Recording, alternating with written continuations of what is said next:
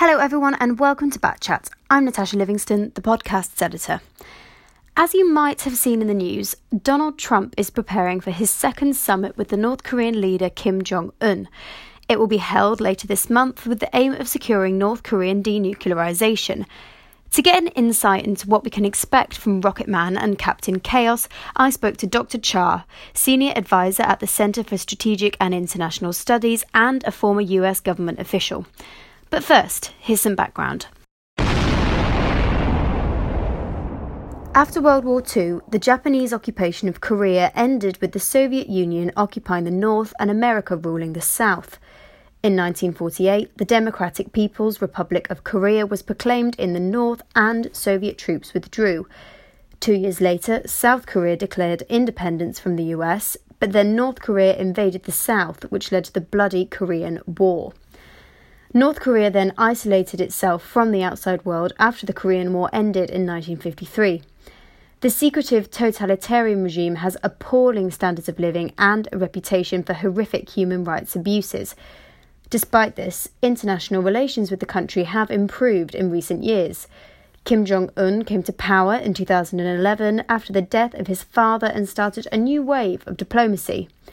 However, 2017 saw some fiery Twitter spats between the US and North Korean leaders. Trump labelled Kim Rocket Man, who in return labelled Trump mentally deranged. Since then, relations have improved markedly. Last June, Trump and Kim met in Singapore to discuss North Korean denuclearization. Trump was so excited about the summit, he created a propaganda video featuring President Donald Trump and Chairman Kim Jong-un in a meeting to remake history, to shine in the sun. One moment, one choice. What if? The future remains to be written. The conference generated significant coverage and optimism. and then we fell in love, okay? No, really.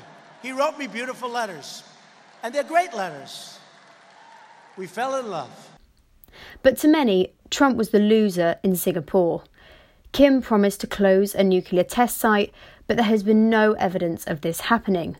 North Korea also committed to complete denuclearization, but Trump failed to get the words irreversible and verifiable on paper, which makes this statement rather worthless. By contrast, Kim Jong-un got international fame and the promise of no more war games, which are military exercises between the US and South Korea. So, with the next summit coming up later this month, what can we expect? It's time to chat to Dr. Cha. Here now with more news, debate, and opinion.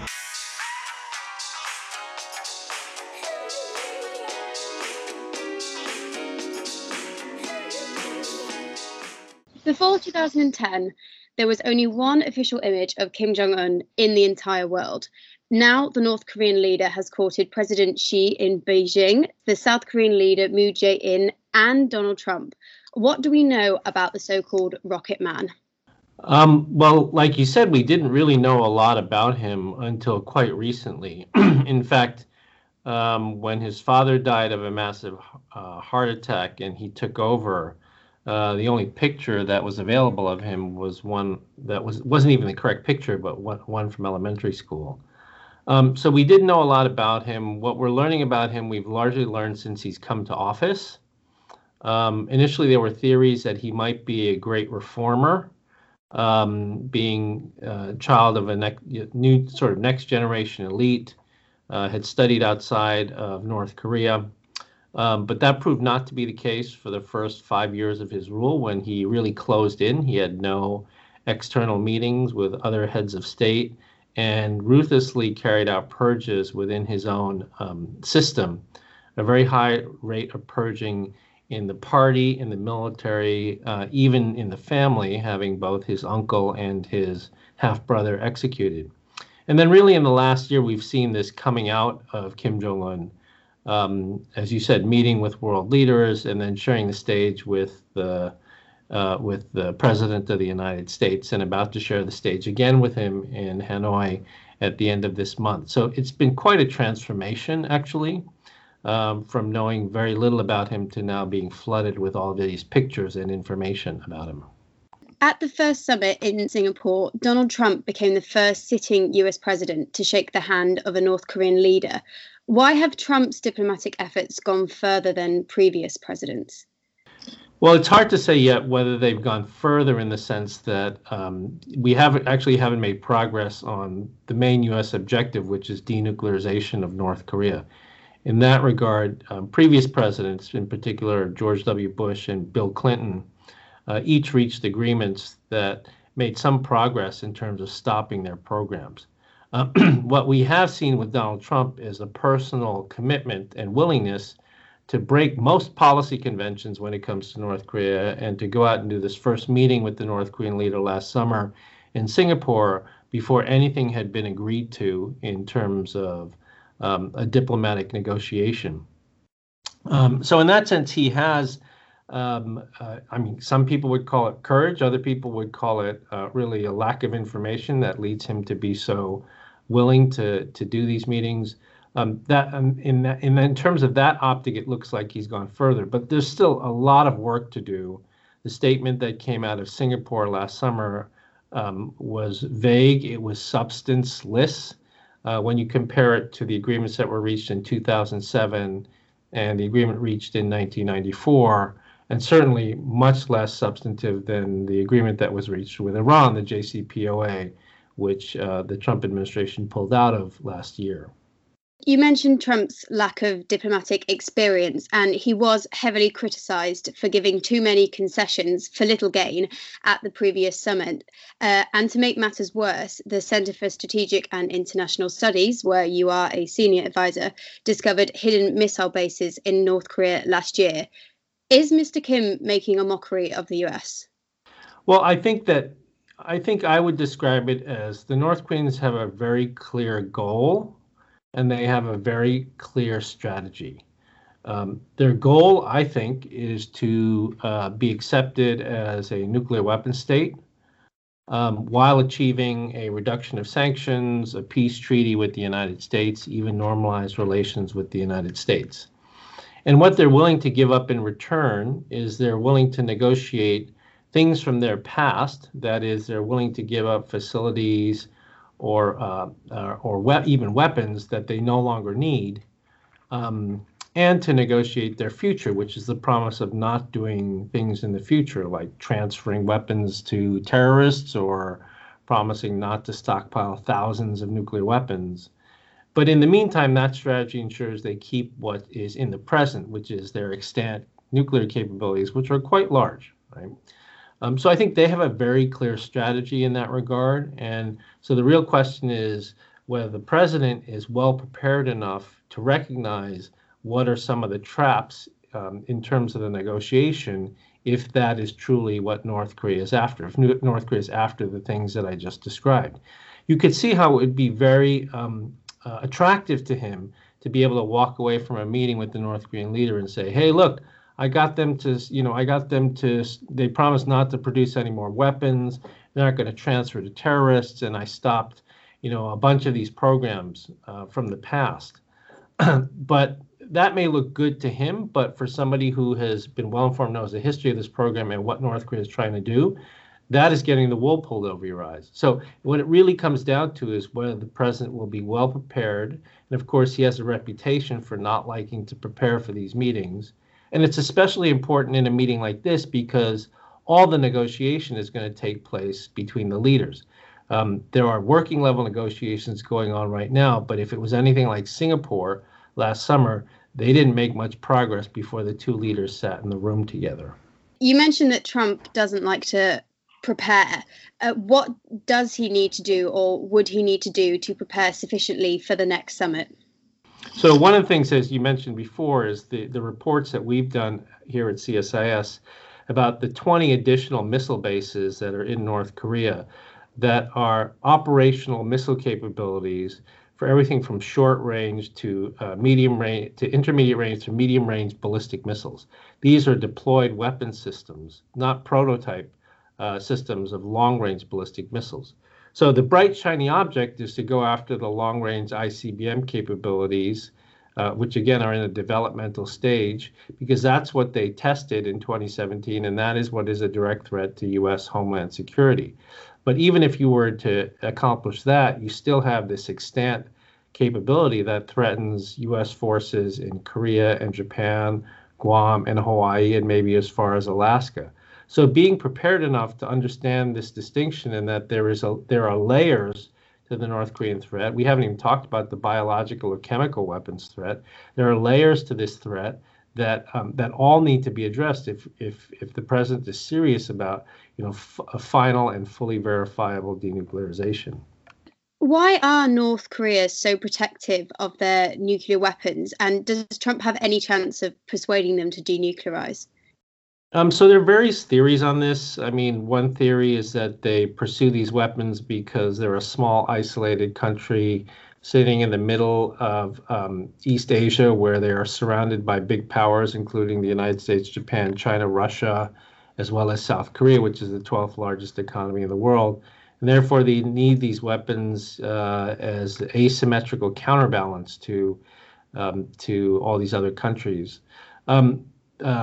The other is that they're pursuing these weapons because they're willing to trade them away. That was certainly the working thesis behind the negotiations in the 1990s. I think they're deeply wedded to this program, and I say this because we have done research at CSIS where we have unearthed declassified CIA satellite imagery of the nuclear operations facilities that North Korea has had for really about 3 decades. And what we found by looking back in the archived imagery is that North Korea actually started landscaping the site for the Yongbyon nuclear complex, which is the main complex that we are most familiar with. They started landscaping this thing not at the end of the Cold War, which was, this theory that as a small isolated country, they needed these things at the end of the Cold War. They actually started doing this in 1963, which was 1 year before China detonated a nuclear device. So this has been a national project for over half a century. And so for that reason, it's difficult to imagine that they'd be willing to give it up willy-nilly. As you mentioned before, President Trump tweeted that the second summit with the North Korean leader will be held in the Vietnamese capital, Hanoi. What is the significance of this location? So I think, for many of your listeners, this may sound a little strange, but leader summits for the United States are often the tail wagging the dog. In other words, sometimes logistics determines sites more than anything else. And obviously, for the president of the United States, when he travels, he can't go anywhere that Secret Service is unfamiliar with or where communications are bad, security is not good. Hanoi, Vietnam is a place that U.S. presidents have often gone. In fact, the last 3 presidents have all gone there. So the Vietnamese, I think, know how to do this kind of visit, and they're ready for it. And then for the North Koreans, there are not a lot of places where their leader has gone, and there are not a lot of places where they have the infrastructure to support a visit by the leader. There was some rumor that Hawaii was under consideration. To me, that was just not possible because the North Koreans would have absolutely no support there if they were to try to move their leader to Hawaii. And so that would have been very difficult. But Vietnam is a place where they have an embassy, they have an infrastructure. And for this reason, the logistics on both sides lines up quite well.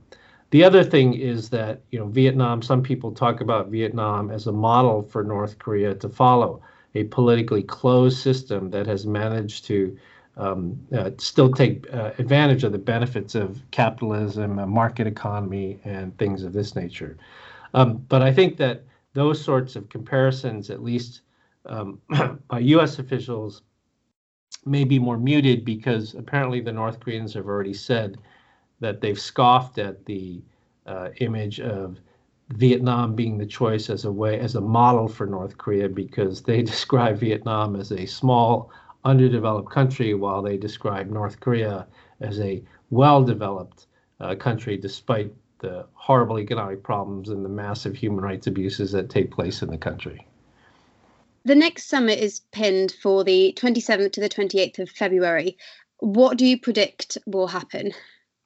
Well, I think there's a lot of expectations that this summit will produce more concrete outcomes than the Singapore summit. The Singapore summit essentially laid out a statement of principles about where this negotiation should end up in terms of a nuclear-free Korean peninsula, normalized relations between the United States and North Korea, and a peace treaty ending the Korean War. So those principles were laid out in Singapore last summer. And in the 7 months since, there really hasn't been much progress on any of those three tracks. So I think there's a very high expectation that this summit should produce tangible progress on one, certainly denuclearization, if not all three of those tracks. And if it doesn't produce outcomes that are tangible in that regard, I think many people will interpret the meeting as a failure.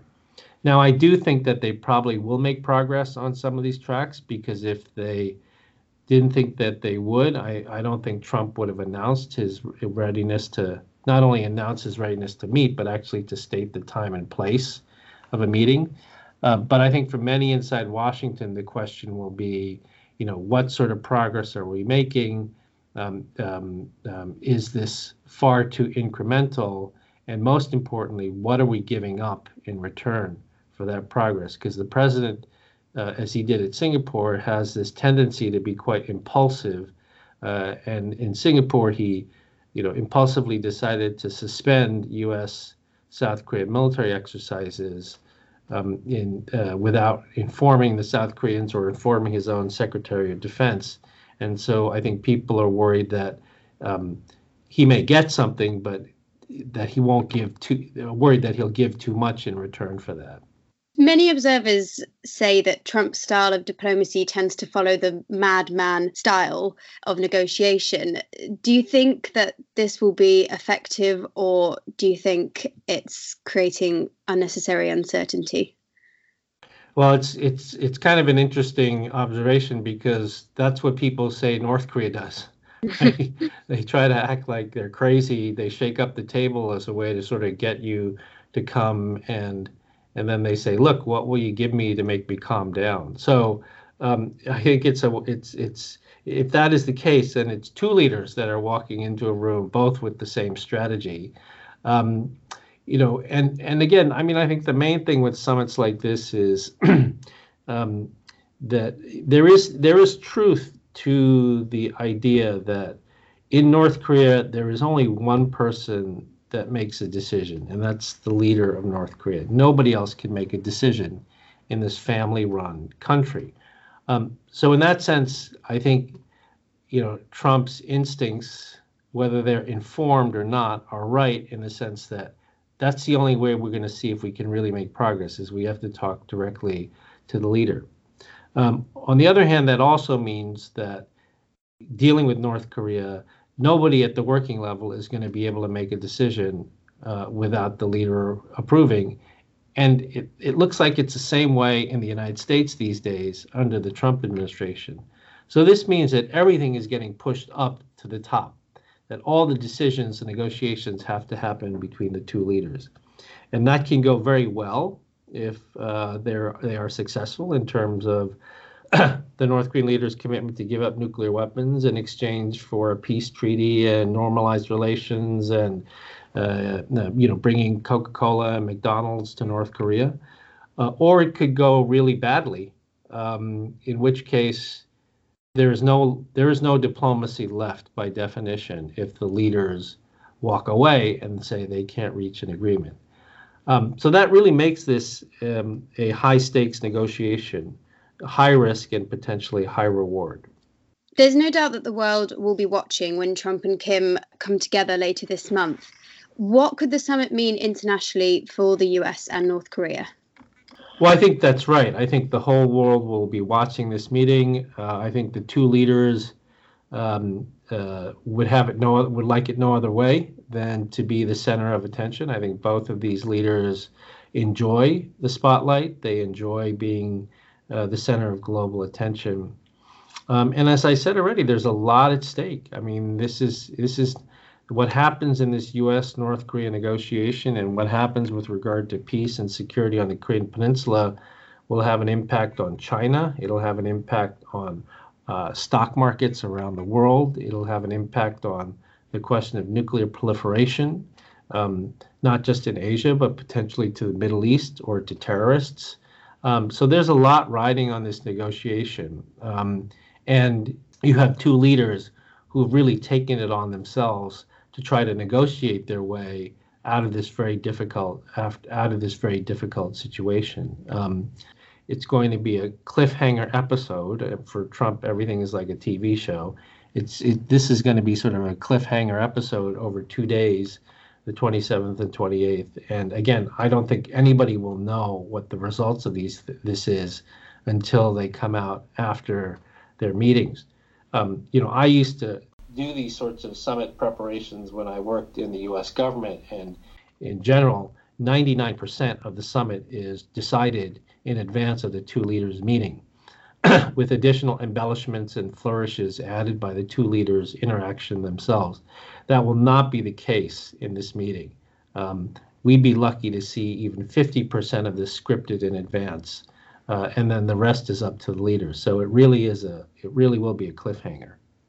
In his New Year address, Kim Jong-un said he wanted to continue denuclearization talks with Trump in 2019, but warned that he could take a new path if the US persists with sanctions against his regime. Are you worried about North Korea? Well, I read that statement too, and that is sort of typical North Korean conditionality, wanting to communicate to the United States and to the world that they're interested in diplomacy and negotiation with the United States, not from a position of weakness, but from a position of strength, and that there is an alternative path, a tougher path that they are unafraid to go down. President Trump has said the same thing. He wants to have a good relationship with Kim, and he wants to see denuclearization, but he always says, we'll see how it goes, and if we need to go in another direction, he can do that too. So I think it's very typical on both sides to try to go into this negotiations saying sort of, I'm strong, I'm not weak, I'm not doing this out of expediency, I'm doing this by choice, and I can take a harder path if I want. We already saw evidence of this harder path in the first 12 months of the Trump administration, the so-called fire and fury, and as you mentioned at the beginning of our chat, Rocket Man, names being, I think the North Korean leader called Trump a dotard. So there was a lot of name calling and missile tests and nuclear tests in that first year, and I don't think anybody wants to go back to that. So you're less worried this year than you would have been this time last year? Yes, this time last year, I think there was a lot of concern that the peninsula was headed towards war. And at least right now, it doesn't look like that's the case. President Trump, for whatever reason, seems really committed to trying to do this diplomatically. And the North Korean leader has come out of his shell. So we'll have to see whether this combination is going to work. Here now with more news, debate, and opinion.